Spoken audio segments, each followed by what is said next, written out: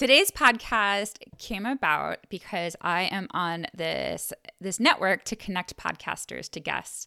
And Dr. Mark Vorderbruggen reached out to me and told me he has a PhD in chemistry, but he's really interested in foraging. And he spends a lot of time talking about foraging. And he wanted to be on my podcast.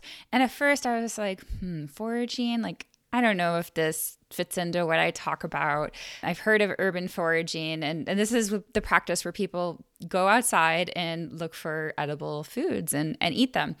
But then I thought, my podcast is about sustainability. I know I've been talking about careers a lot, but I care deeply about sustainability as a conservationist, as a wildlife biologist. And I was like, oh, this could be a really cool thing to talk about and something that I really don't know anything about. In fact, you're probably going to laugh at me during times in this podcast because my plant knowledge or my plant ID skills are so bad, it'll come across. But anyway, so I interviewed Mark and oh my God, it was so much fun. It was just such a joy to talk to him about how to get started foraging, about how abundant different plants are, how you don't really have to go that far. You can just get started in your own backyard.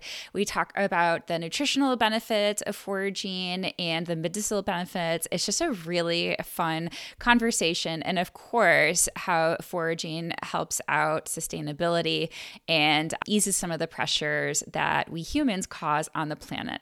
So strap in and get ready to hear this really great interview. I do want to say that we talk about medicinal benefits. Neither one of us are doctors, so don't explicitly take our advice. I don't offer any advice though, but make sure you always consult a professional, and whatever we say here is for informational and entertainment value. You definitely need to talk to a professional if you want to seek out medical advice. So with that, let's get ready to just jump right into the interview. This is such a fun conversation. One more final thing. I released my Confusion to Clarity course this past December, and I got some feedback from you guys that it just wasn't a good time. And for some of you, it was out of your budget range. So I wanted to make this course accessible to more people. I also did a gigantic oopsies with my email list. And long story short, there was a conflict in between emails and subscriber confirmation. So people weren't getting the emails about this course, even though they signed up for the video series. So what I'm doing for the rest of January is I am making the recordings of this course available for purchase, and it's going to be for $127. So in December, it did have group coaching and stuff, but it was $495. So this is a really big, deep discount, and I'm doing this because this is really all of the meat and potatoes that I want to give you that you guys need to know before you start this career. So this is for January only. So I hope you sign up today to get the help you need. Hi, Mark. Welcome to the podcast. I'm Dr. Stephanie How Shelter, are you today? a wildlife biologist who's learned throughout her career studying animals. Is it really? Or are you being sarcastic? No, it is okay. 70 degrees and sunny. The temperature has in the Fancy increased Scientist almost podcast, you'll learn about fun animals, conservation tips, and science advice. All while breaking so if you're listening to this about later, what this a is scientist looks like. right after Texas Let's had get these major started. storms, and we saw all these photos on the internet of ceiling fans that had like gigantic icicles hanging from them. For the first time since the Ice Age, people actually did ice fishing here. They actually walked out on a frozen pond, cut a hole. I grew up in Minnesota. I left because of the cold weather. It tracked me down. Yeah, I'm from Buffalo, so I hate cold weather too. So you have a very interesting path, I imagine, because you have your PhD and it's in chemistry. Correct, yes. But now your main objective, or I would say the thing you get most excited about, is foraging, correct? Correct. First of all, can you explain what foraging is? So I'm a wildlife biologist. We talk about animals foraging. We don't really think of humans foraging. So what is meant by that word foraging? It's sad that people don't think about humans foraging anymore, because for as long as we're around, the concept of a grocery store is only slightly more than 100 years old. Mm-hmm. Of course, there's agriculture goes back, about 4,000 to 6,000 years, growing wheat and so forth. But before that, everything we get, you hear the hunter gatherer. You were either hunting animals or you were gathering the plants around you. So foraging basically is still using that gathering skill, gathering the edible and medicinal plants that are all around us. And there are a lot, hundreds and hundreds. So this is completely new to me in terms of I know the concept of it, but I just have no idea how to do it. I'm guilty of being disconnected from plants. I know my mammals, but I'm really bad at plants. So I guess maybe you can talk about what are the benefits of foraging? Why would somebody want to start foraging? And I can think of some, but I'll let you get started. Sure. Okay. First off, nutrition. A lot of domesticated plants, part of domesticating them meant we traded off some of their nutritional value to make them have a longer period in their life when they were considered edible, or improving the flavor, or just making harvesting easier. Whereas a lot of wild plants, if you think about it, they're constantly in a war over resources, constantly evolution, battles going on, survival of the fittest. And so the wild plants have a natural vigor to them just through evolution. And part of that vigor is through producing a whole bunch of molecular, molecules in them, compounds that serve the purpose in the plants, like vitamin C. Humans cannot make vitamin C. We cannot store vitamin C, but we need it every day. It's something that's critical for a whole bunch of systems. Plants develop vitamin C to protect them basically from sunburn. If you look into the chemistry of plants, the vitamin C, it basically works. Plants want sunlight, but plants can get too much sunlight, and they use vitamin C to protect themselves from the burning that occurs.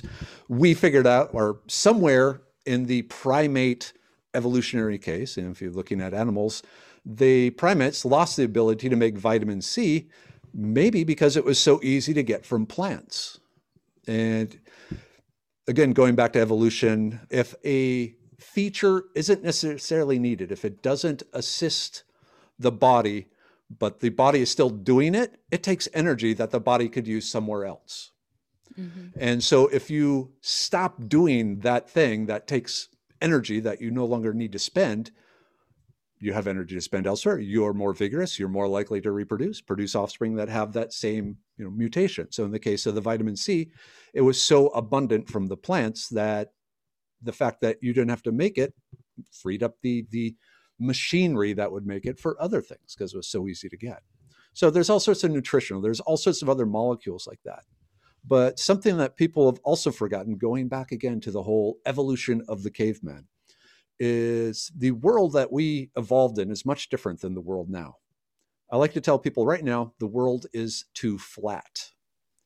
If you look at how we evolved, we were walking on uneven, slippery ground, constantly watching our feet, using our muscles to stay balanced as we clamber over rocks and through mud and over roots and things like that.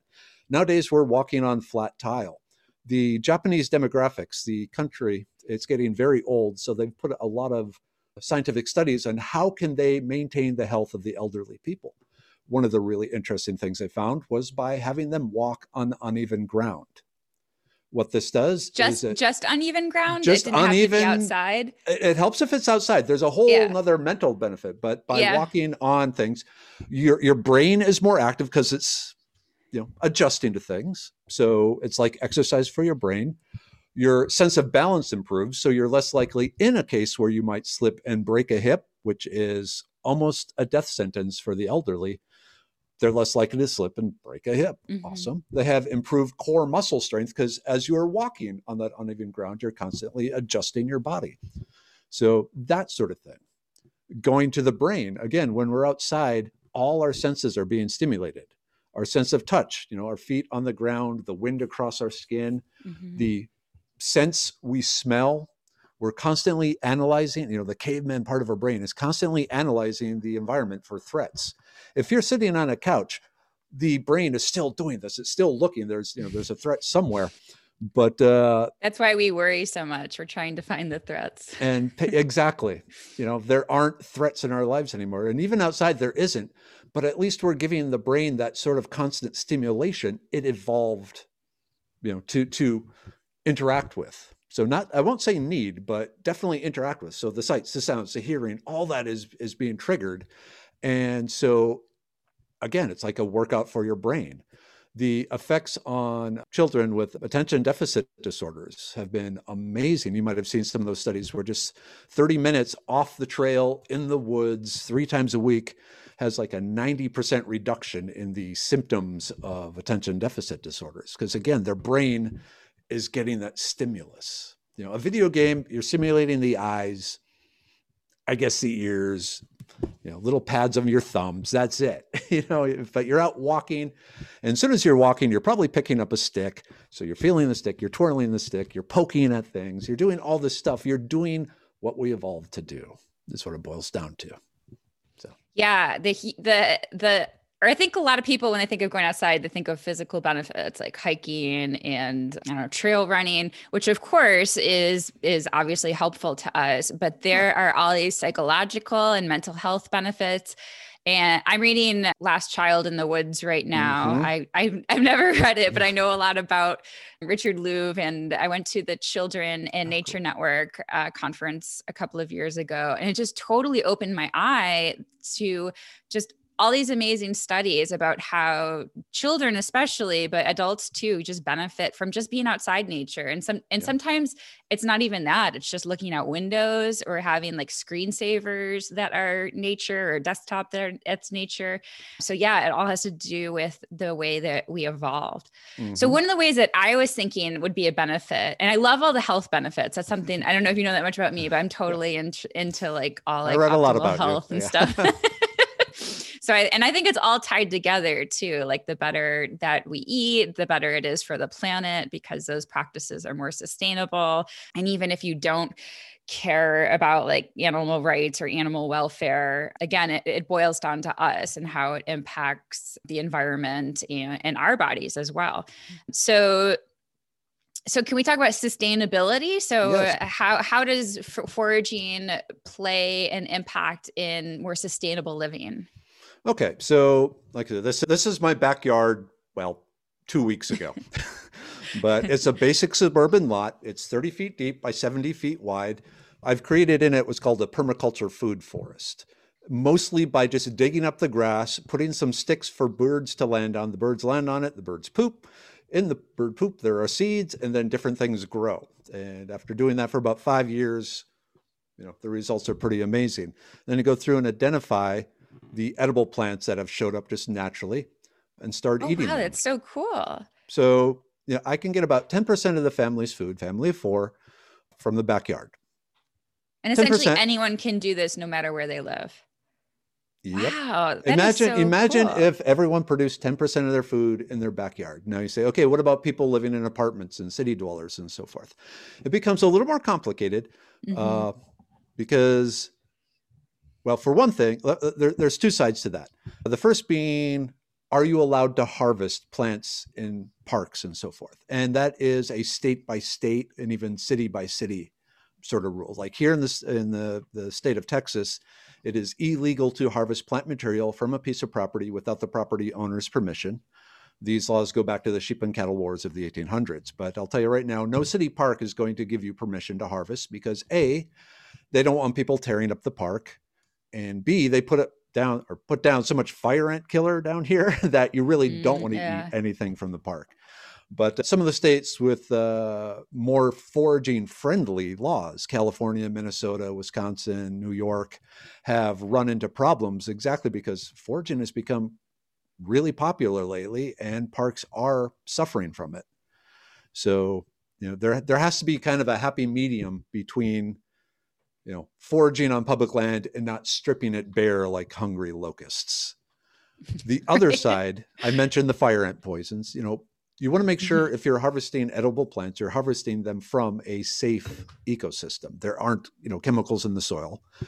There's a lot of wild plants something that makes them so nutritious is they really are good at sucking things out of the soil, which is great if it's things you need, like manganese or calcium, things like that. But if it's arsenic or mercury, not so good. Yeah. Luckily, there's been some really interesting studies based in Boston and the Twin Cities in Minnesota, looking at the soil and looking at the plants, the wild plants there, and finding, how contaminated are they?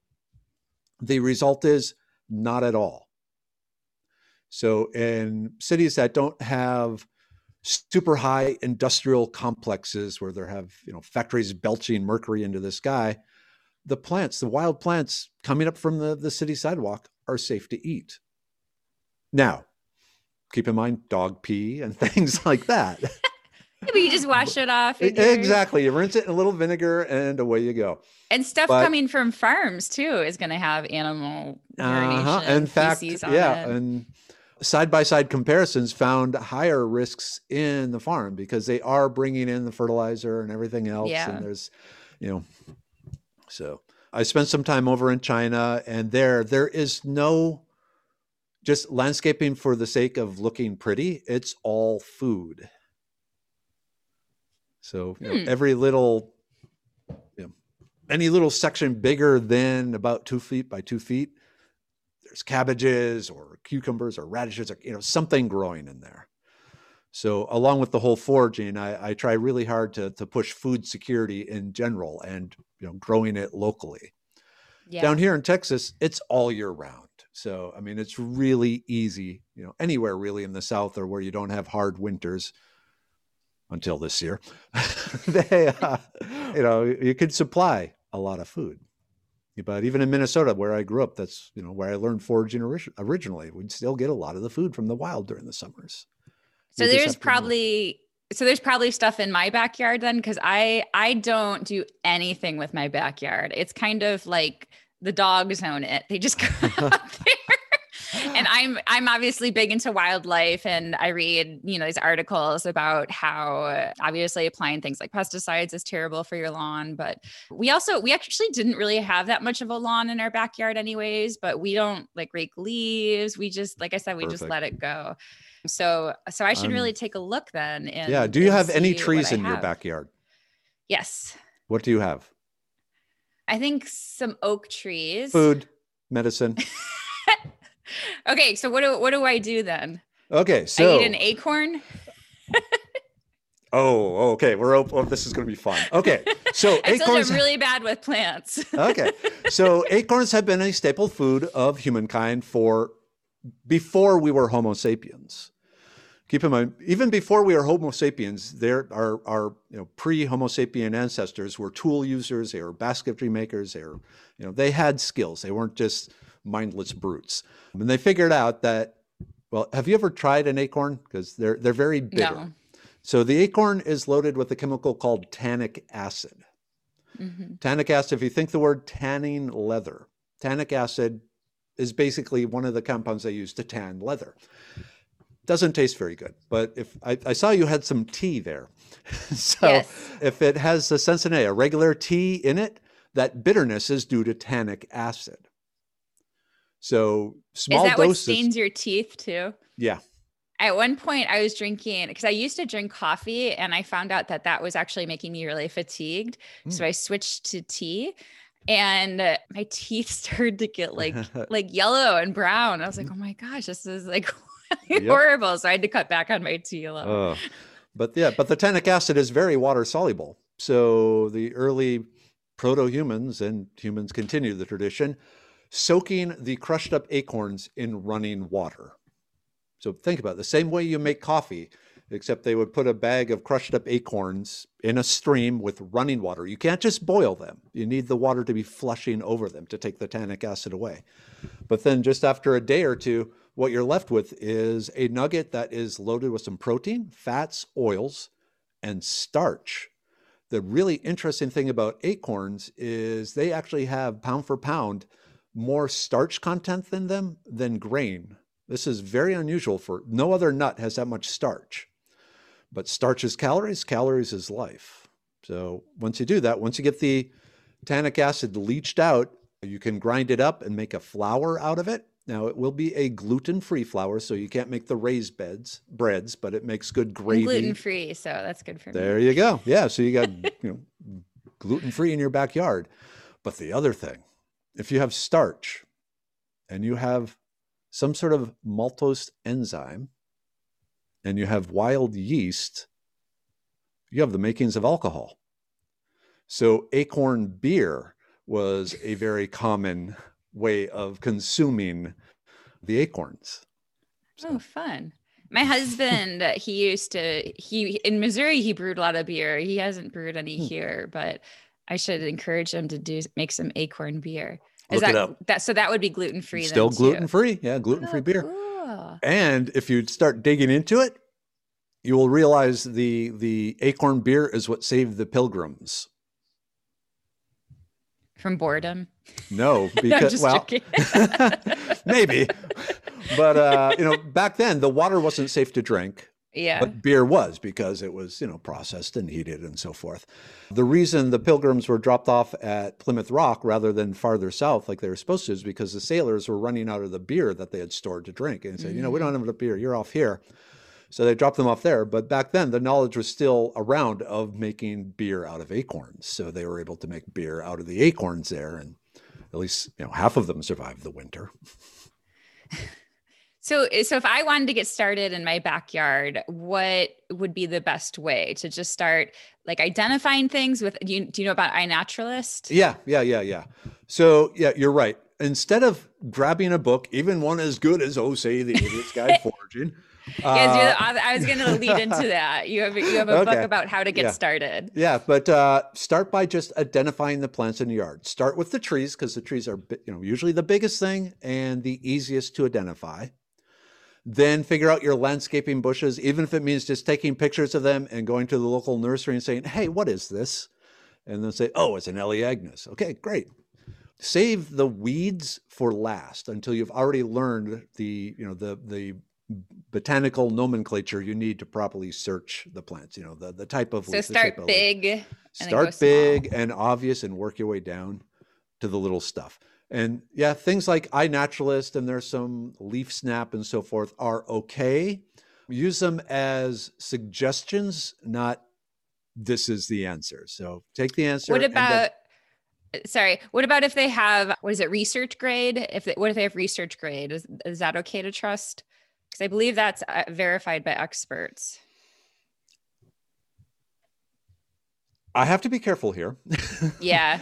Because there's always mistakes. Let's just say that. Exactly. Yeah. So, go until you feel comfortable. Yes, this plant is it. Because in the end, it is your own personal choice and you are the one to blame. Something that is recommended is before you eat a plant for the first time, first have it. Ideally, you should be able to identify it just by seeing it. So go ahead and identify it in your yard and compare to the iNaturalist and the different books and so forth. But generally, you want to watch its entire life cycle to really see that it is the plant. At different seasons, you want to make sure it's still doing what the plant is doing. But then before you finally do eat it, take pictures of the specific plant you are about to eat. Keep a little bit of it, put it in a baggie with a note card with what you think it is and where you found it, and just keep that, there ready in your refrigerator. So if you have some sort of issue, either you're still screwed up or just like any other foods, there is a possibility of allergic reaction. If you have to seek medical aid for some reason, you can say, this is the plant I ate. That's great. And it makes it a lot easier than saying, I ate this green thing in my yard. It had, lobed leaves. Okay. Do you have more information for us? Nope. As opposed to people are usually bad at describing things too, or they remember it differently. And the hardest part about teaching people foraging is the overexcitement. They see a plant. I tell people, if you're matching a plant to some sort of guide, you want to match at least 5 structural features of the plant to whatever guide you're using, and make sure it's the plant. There's a plant called elderberry, which you might have heard of. It has a whole bunch of really amazing health benefits. There's a plant called pokeweed, which at certain times and prepared in certain ways is very nutritious. The rest of the time, it basically causes your internal organs to rot and pour out of your body. So they both have We don't want that. We don't want that. They both have purple berries. The time of year the berries show up is different. The arrangement of the berries on the plant is different. Every other aspect of the plant is different. The only thing they have in common is they both have purple berries. And so often people, because they want to find elderberry, they just say, aha, purple berries. This is elderberry. No, it's pokeweed. There was a case here in Texas a few years ago at a farmer's market. Someone was selling elderberry jelly, and it turned out to be pokeweed jelly. Luckily, if you take the seeds out, no one died, but it's not a good thing. It's like Black Panthers here. I have a video about what Black Panthers really are, and basically that there's no evidence that there's any in the United States. There's not even mountain lions in the eastern United States, and there's never been a documented case of a melanistic mountain lion. But I have so many comments about people seeing them, and it's like, well, we have all these camera traps, and there's all these people uploading photos to iNaturalist, and we get mountain lions where they are. So it's not like they're like elusive and avoiding the camera traps, but people, they just really want to see them. And we do. I mean, I do get photos where it's not a mountain lion or it's not a Black Panther. And, I tell them that, and I even had it verified by other mammologist, and some people are just like, nope, that's it. It's a Black Panther. They just want to believe it. Yep. It's like, it's a raccoon. The ringtail, the mask. It's a Black Panther. In this case, it was a large. The case I was thinking was a large house cat, and it was a large house cat. But even the person showed me like the paw prints, and that like made me realize like, okay, it's definitely not a Black Panther because dogs and cats have different. Dogs have nails. Dogs or cats retract them. Right. But so just to clarify, I don't really think they're Black Panthers here, but it is possible like people could see them if they're escaped, not zoo animals, but private zoo animals. Yeah. So people can see them, but anyways, I digress. So I'm thinking of The Office. Do you watch The Office? I don't have time to watch much TV. Okay. Well, there's occasionally little clips come across, but yeah. Well, this is like a pretty classic scenario, but there's this scene where Michael is like trying to make it in the woods to prove himself as being tough after the rest of his office or his boss and like other people got invited to this retreat. So he's trying to like make it in the forest, and one of his coworkers who's like really into the outdoors doesn't trust him.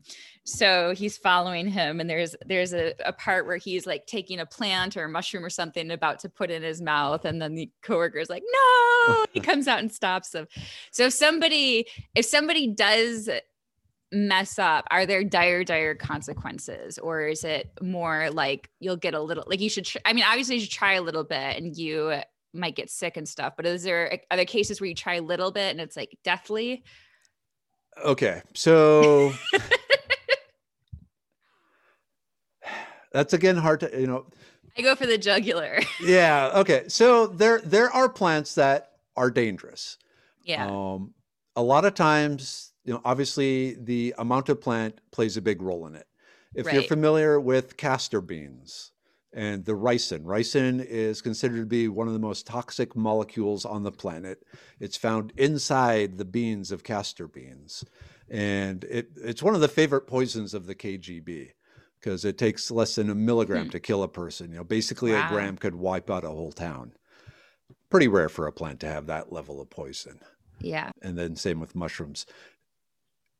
If you just start popping things in your mouth, first off, most of it's going to probably taste bad. If you don't know what you're doing, you're not going to be zeroing in on the good tasting ones. And frankly, if it's tasting bad, that is an indication usually that we've evolved, that this is something we should not have. So as a protective measure, if you continue to keep, chewing it and swallowing it, you might run into problems. Usually symptoms are more along the lines of stomach cramps, diarrhea, vomiting, that sort of thing, which in a survival situation or out in the woods where you don't have the water to replace it can lead to fatal dehydration. But just mentally walking around the United States, through different towns, I lived in every part and everything, the chances of eating something where one bite will kill you, very, very slim. The only thing other that the worst one I would be concerned about, I mentioned pokeweed, but pokeweed is just down south. It's not that easy to find. Wild carrots have the mimic hemlock. And so for the most part, the hemlock and the wild carrots look similar to the untrained eye. There are some very distinct differences, but yeah, don't go out and just eat every wild carrot you find, because with that, one bite could be enough to kill you. And I'm sure there's probably Facebook groups, or, I mean, I wouldn't know these people, but people on Twitter, maybe, that you could like tweet pictures to and say like, I think this is this. And yeah, so there are a lot of Facebook groups for plant and mushroom identification. Usually they can even be at the state level, like Texas Plant Identification Group or Texas Mushroom. They're okay. The problem with them is you don't know who the expert is. And I actually had to stop going to those groups and paying attention to those groups, because it drove me up a wall how often the identification was wrong. You would have 100 answers and 50 would be right and 50 would be wrong. And you get the people in there that are purposely kind of, cause problems. Again, use it as a guideline, but verify then. If they say it's this, look up online that plant, you Google or DuckDuckGo, the wild carrot identification. And it will walk you through how to identify it, how to tell it apart from the poisonous one, the hemlock, things like that. So again, find out the proper structural features you need to look at to confirm that the plant is a good one or a bad one. Is there an official organization that has like chapters or anything, like kind of like the Sierra Club, where they maybe organize hikes? I mean, I imagine there's probably like a lot of like local meetup groups that do this, but there's a lot of meetup forager groups usually, because foraging has become so big. A lot of people have started running these classes. I've noticed if I see someone take one of my classes more than 3 times, sometime the next year, they've hung up that they are a foraging instructor. Okay, so be it. You take all the liability off me. I'm okay with that. But the certain more official groups would be the Native Plant Society. So they have chapters, every state, and in bigger states, they'll usually have multiple chapters. Master gardeners, master naturalist groups, those are other pretty good resources for plant information. A number of universities, like here in Texas at the Sam Houston University, they have a world-renowned mushroom researcher, and he does mushroom walks several times a year, where you go out, you spend the morning. He says, okay, here's some baskets, go out and bring every mushroom you can find back to me. Here's how you properly harvest it. And then they spend the afternoon going through and identifying each of the mushrooms. So to help the person learn. Yeah. So it's a long class. It's a full day of, tromping around and then learning about mushrooms. But if you're interested in mushrooms, it's a great way of doing it. But yeah, go online and seek out what plant identification groups are around you, what foraging groups are around you. And so for your classes, sorry, go ahead. Pretty much every state has more than one foraging instructor available. So you might have to drive an hour or two. But it's worth it. And for your classes, are they only in-person classes, or do you do anything online, virtually? So I do both. I have the in-person classes. If you go to foragingtexas.com, upcoming classes, it lists all the plant walkabout classes. But I also do a lot of online presentations. So different organizations will have me give like the Dripping Springs Public Library next month, I'm doing a noon lunch and learn, teaching about the medicinal plants in that area of Texas for people. And it's open to anyone can, log in and watch. Or I don't even think you have to log in. You just go to the library's website and it'll be a live video sort of thing.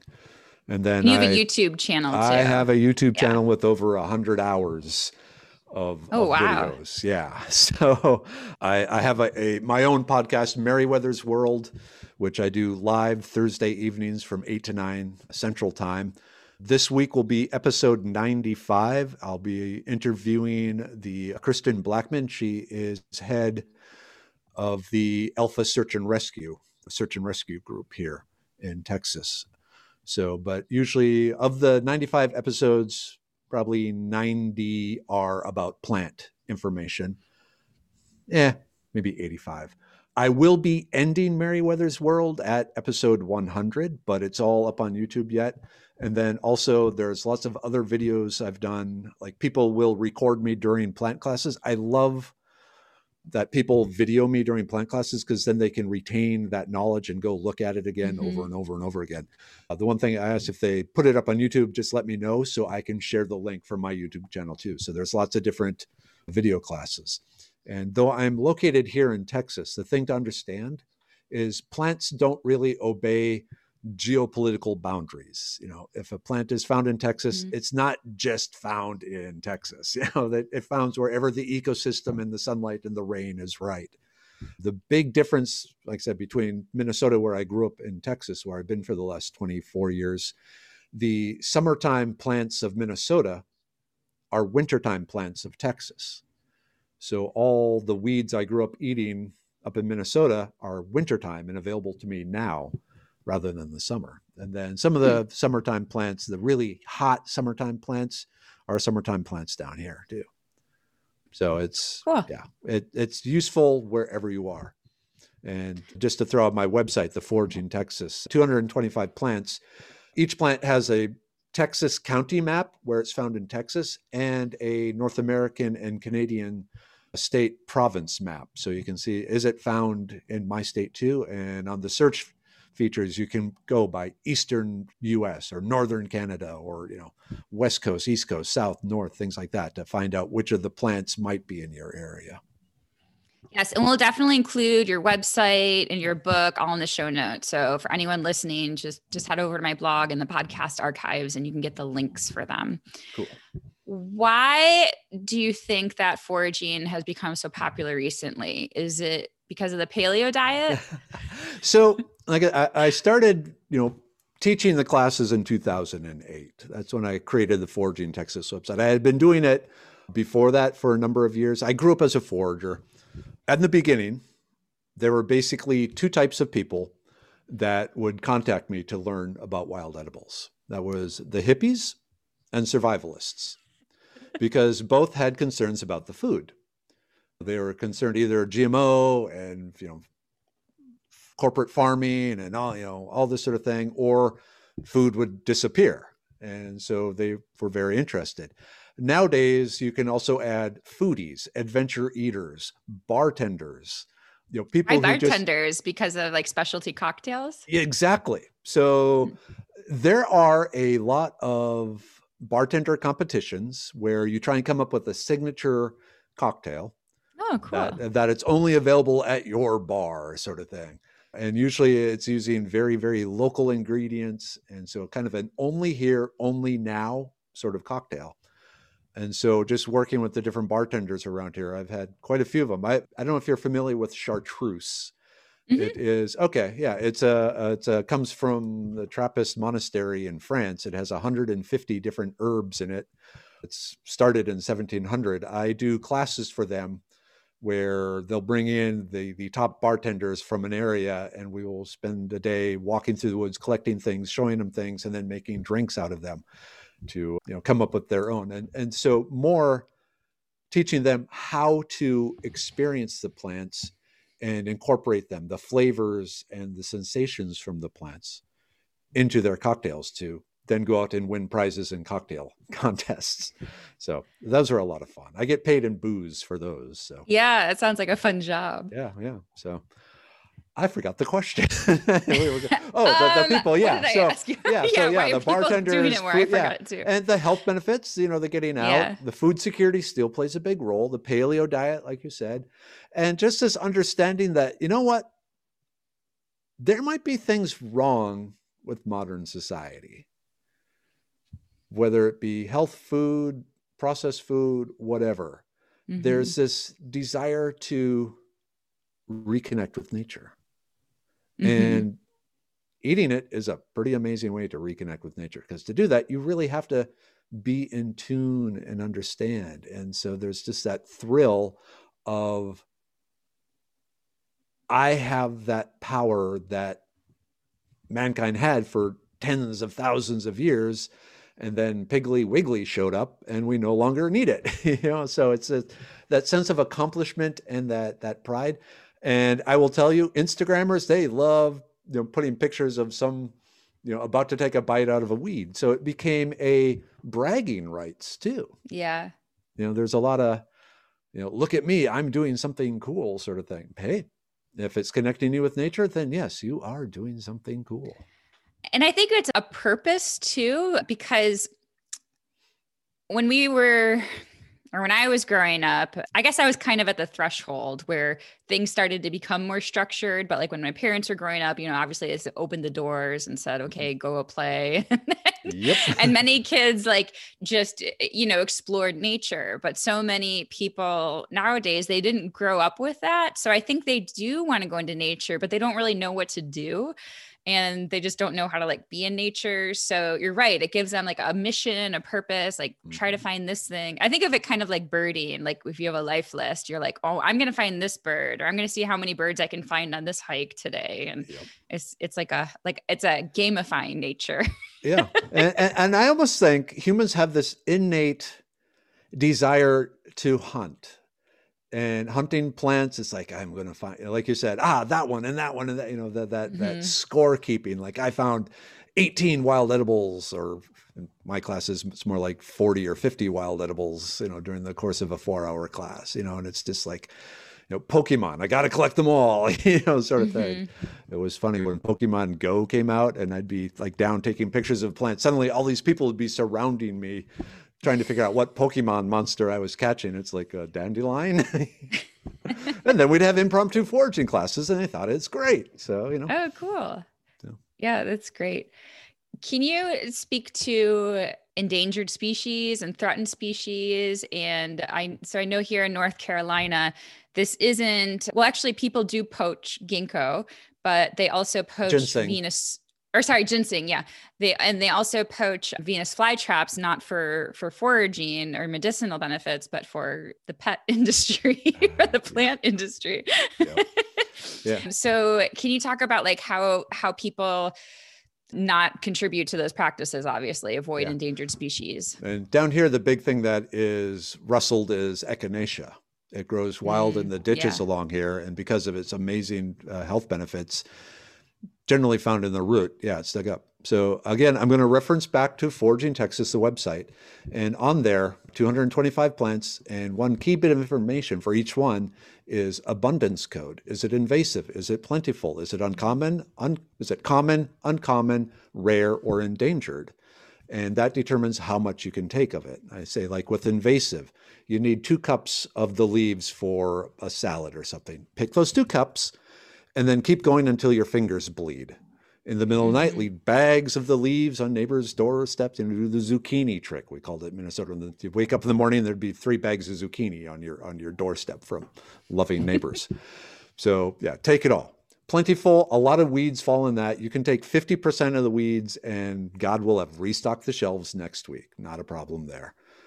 The common, that's when you start dialing it back, because common, it could be a weed that's really plentiful, but it's also very tasty, very easy to identify. So a lot of beginning foragers will be after it, or even experienced foragers. So with common, you dial it back to about 20% of the colony.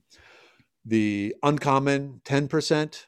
The rare, as I get a selfie with it, wait until the zombies come and we're in a, post-apocalyptic world, then go ahead and eat it. And then I have some endangered plants on there. And people, why do you have endangered plants on there? Well, like I said, I've been doing this since 2008, and I've taught a lot of people to go out and look at plants in the wild. And so if they are looking for the endangered plants, not to eat them, I tell them in the classes and I tell them on the website, this is here. So if you find it, let me know. because we have, I'm in contact with biologists and they want to know where these endangered plants are, if there's some colony of them that they weren't aware of. And again, in the 13 years I've been doing this, we found 2 new colonies of some endangered plants. And so it's like, cool. So by foraging and being out looking for plants, if you know not just the good edible plants, but also the rare endangered plants, you can keep an eye out for those and see where they are. And, if you find some, contact your state biologist or someone, and say, hey, or the Rare Plant Society or the Native Plant Society of your state.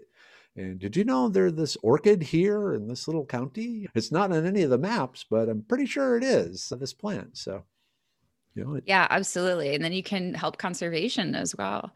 And just for those who don't know what invasive means, it's basically a non-native species. And oftentimes when we talk about invasive species, they proliferate and to such an extent that they harm the ecosystem in some way. So that's why you mentioned to take it out by its roots. And there's, depending on the species, but there's large scale extermination practices to try to get rid of both plants and animals that negatively impact the ecosystem. So before we end, I just have a couple more questions if you have time. Sure.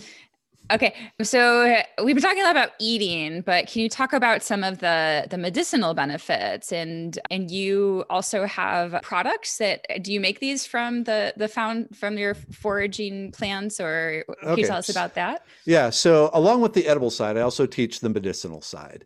It's kind of interesting nowadays how many people scoff at the idea of plant medicine as they drink their coffee and or their tea, or perhaps are smoking something and say, nah, plants don't have any powers on people. They were what allowed us to be what we are. Mm-hmm. If you think about this, and this is I'm going to go up on my soapbox now. We co-evolved with these plants.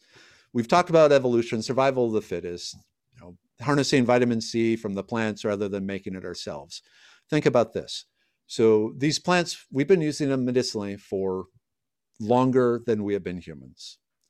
So there has been a co-evolutionary going. The ancestors that responded best to the plants then were probably the most vigorous, most healthy, most likely to reproduce. And so we've basically evolved to benefit from these plants. And then in 1836, chloral hydrate was invented. It was the first synthetic medicine. It was used as a sedative. And after that, the scientists said, hey, we can do anything. Because when you are taking medicines from plants, there is some variation, especially with wild plants. So you kind of have to, each time you make a new batch, you have to play around with it and see just what is the proper dose. When you make a molecule from scratch, that's really easy to make in a factory, put in a pill, slap a label on it, give it to a person, say, here, take this. I tell people that herbs are for the elite. The pharmaceutical industry is for the masses. It's an economic choice. Mm-hmm. It's a lot easier. With plants, you got to harvest them, you got to dry them, you got to extract. There's labor, there's effort. My house looks like a witch's workshop because there's plants hanging all over the place that I turn into medicine, and that I use. Okay, I'll stop there, but it's something to think about. We evolved to use the medicines and plants. So you can talk freely. I am the same way. Obviously okay. I'm a scientist and I do take some prescription drugs, but I always start with natural remedies. And my mom, she had cancer when she was younger, and then she re-got it as liver cancer again years later. And she defied the medical books. Like, they told her maximum 2 years to live, and she lived 9 years. Wow. And I don't know, this is a sample size of one, but right. she went and found the plants essentially that had anti-cancer properties, like wild blueberries and turmeric and stuff. And she ate it like all the time. And I don't know, I think it played a role. Okay. That's a perfect example here. So let's talk about, I mentioned I have a PhD in chemistry. I have a master's in medicinal chemistry, a PhD in physical organic chemistry. So I don't make molecules. I find the right molecule to do the job. The plan was to go into medicine. I got sidetracked into the oil industry for 18 years, but finally back. But the way that was one of my questions. So. Okay. So one of my other questions. We'll get to that because that's an interesting story too. If I does egotistically, the way a lot of pharmaceutical scientists look for new molecules is they study a culture because a specific culture will have a specific diet. And then they will look and see if the people in that culture either seem to be resistant to some particular type of illness or, problem, or do they all seem to come down with that same sort of thing?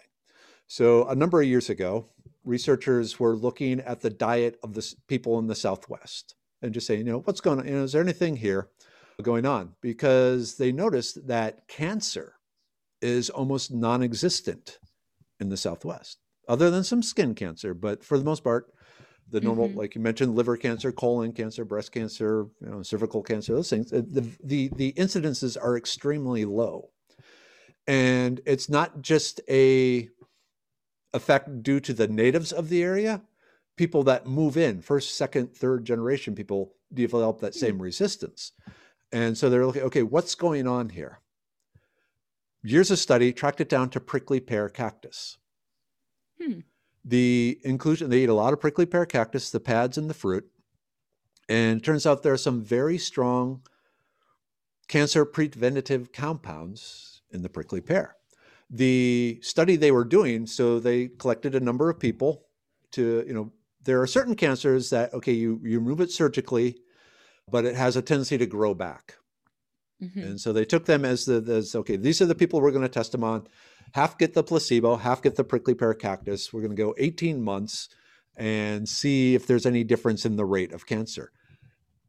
Excuse me. After about 12 months, they stopped the study. They said, this is immoral to keep going.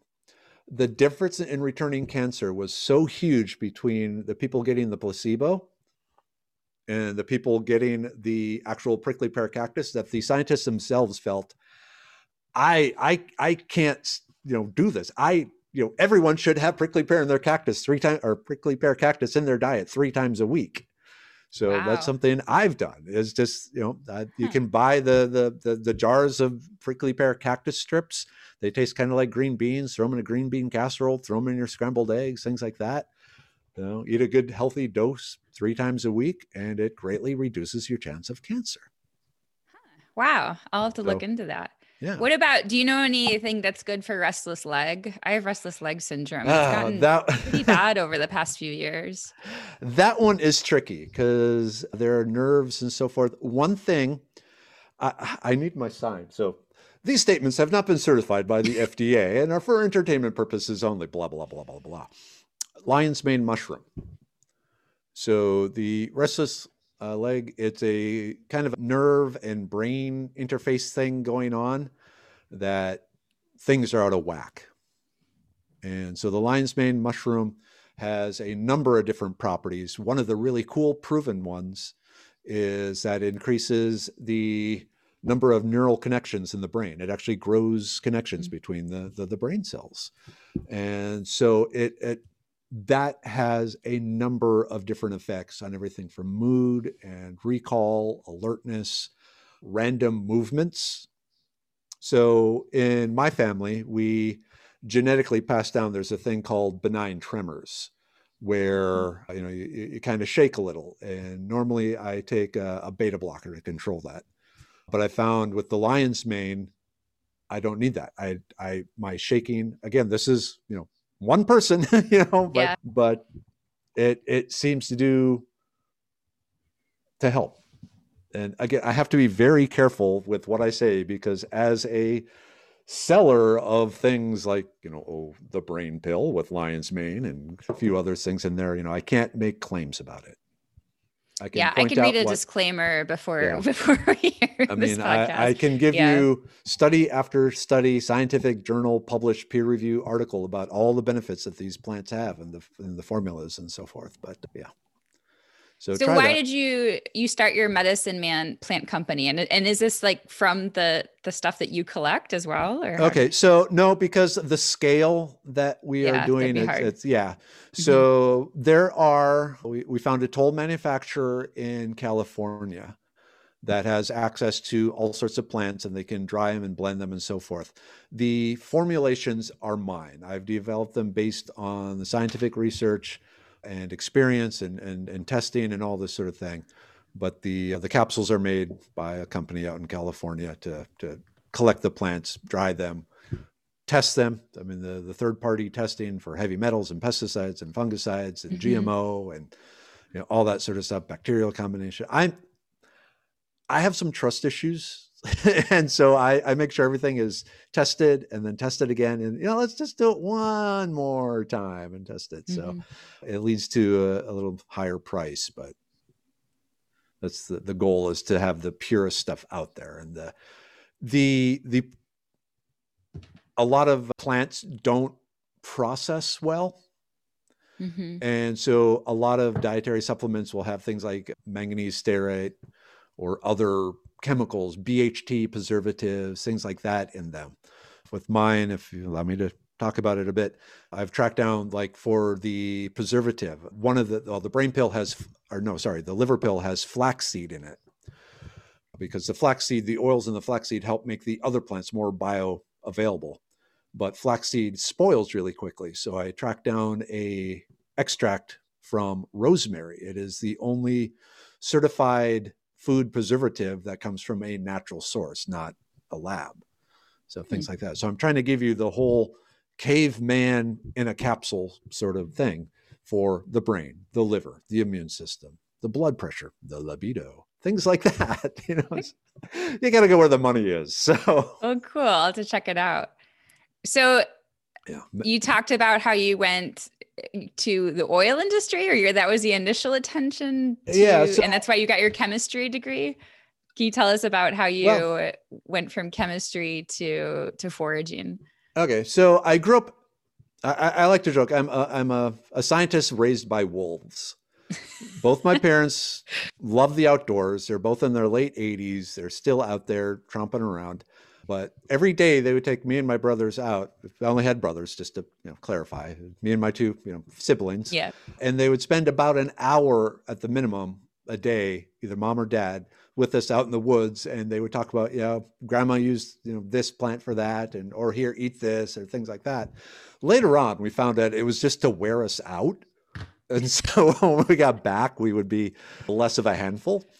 But that love of nature and just that knowledge, it's something I grew up with. At the same time, I always knew I wanted to be a scientist. And I wanted to be an astronaut. But astronaut, you can't be over 6'3", because they only make the spacesuits so big. I'm 6'5". So the day I top 6'3", it's like, damn it. Okay, what else can I do? Well, let's do chemistry, because that's fun too. So I went into chemistry, learned chemistry. Like I said, was planning on becoming a pharmaceutical scientist, but I ended up in grad school meeting a lovely woman. Yesterday was our 23rd wedding anniversary, actually. Oh, wow. Congrats. We ended up in Houston because she is computers, I was chemistry, and Houston had the highest concentration of computers and chemistry in the nation. If we wanted just chemistry, we would have gone somewhere, computer somewhere, but that. And in Houston, it was oil industry. But in the oil industry, I was able to make a name for myself in creative chemistry using natural products to solve problems that had been solved by really horrible chemicals. My first patent was actually using cinnamon as a corrosion inhibitor for oil field equipment and tubulars, where in the past they would dip it in arsenic. So, things like that. So I developed a reputation of, coming up with environmentally friendly ways of taking care of the oil industry. And I did that for 18 years. 2016 hit, the price of oil plummeted. We were finally producing gobs of oil, and everyone in the oil industry was laid off. I was immediately picked up by a consumer chemicals company that did what are called paint sundries. The paint strippers and the solvents and all that sort of thing. Basically, if you bought anything poisonous or flammable from Walmart or Home Depot or Lowe's. It was made by this company, and they just slapped the name on it. But they had me redoing all their line to come up with environmentally friendly replacements for all their stuff. And I did that for 3 years. But then a year ago, Medicine Man Plant Co. came up and said, hey, we're two guys in a dream. We want to bring ancestral medicines back to the people because we think there's a need, and we think it has power, and we think you're the guy to be our chemist formulator. Will you do it? And it's like, hell yeah, because that's what I've always wanted to do. Well, other than the astronaut, but if I can't be an astronaut, I want to be a medicine man. And presto, Medicine Man Plant Co. was created, and here we are today. I love that. I love hearing about people's careers transitions, because I think so many people think like you have to have this like one path. And nowadays, I think it's uncommon to have a one path, or especially if you've been working fewer years, maybe if you've been, in a business for a long time. But yeah, it's really changed where you don't just get one job and stick with it. Yeah.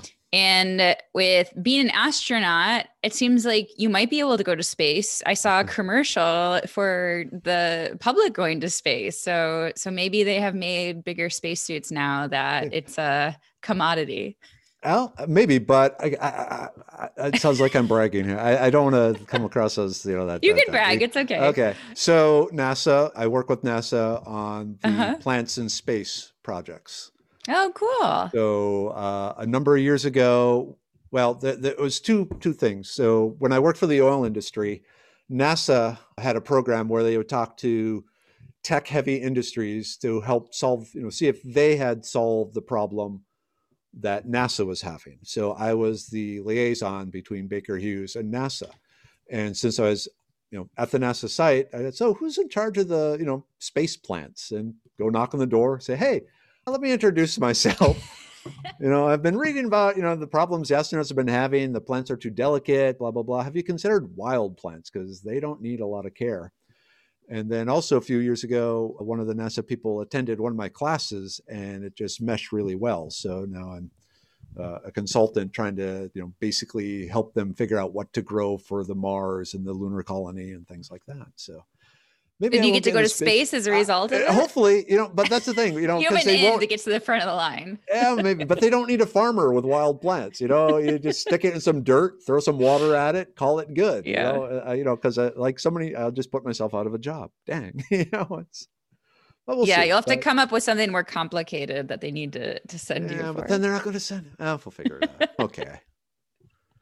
Well, thank you so much. This was such a fascinating conversation, and I just learned so much from you. And yeah, this has been so much fun. I try and make people think about the world and nature and our role in it, and what our role has been in the past, how we've drifted from that role. So thank you for letting me share my passion with people, really. Yeah, it's been so much fun. Cool. Thank you once again, Mark. That was seriously such a fun interview. I had such a great time, and I could keep talking to you about foraging and also the medicinal value of plants. So Mark's links are foragingtexas.com, and you'll find links to his YouTube channel, which is Dr. Merriweather, a Facebook page, Foraging Texas, and Instagram at Merriweather Forager. That's MERRI WETHER Forager. His book is called An Idiot's Guide to Foraging, and it includes recipes for the stuff that you collect. I'm definitely going to check it out. You can find it on Amazon, and his company is Medicine Man Plant Company at medicinemanplantco.com. Again, I'll include all of the links in the show notes so you can easily find him. Thanks, guys, so much for watching and listening. I just hope you have an amazing day, and get outside, start taking pictures of some plants and seeing if you can eat them. Bye. If you liked this episode, care about wildlife, care about conservation, or know somebody who is interested in going into wildlife biology careers, please share this episode. You can also rate and review my podcast. That really helps people find it. My goal is to spread messages of conservation and kindness for wildlife and to help people navigate wildlife biology careers. Rating and reviewing my podcast really helps other people find it. If you have questions or show ideas, you can find me at fancyscientist.com. My social media handles are at fancyscientist. On Instagram, there's an underscore between fancy and scientist. You can also send an email to hello@fancyscientist.com. If you're an aspiring wildlife biologist, ecologist, or zoologist, you can join me every Wednesday at 12 p.m. Eastern Standard Time for Facebook Live, where I answer different career questions. You can also ask me questions on the spot. I'm here for you. Thank you so much for listening. I appreciate every single one of you. I am so grateful for you. I hope you have an amazing day. Be kind to animals and be kind to each other.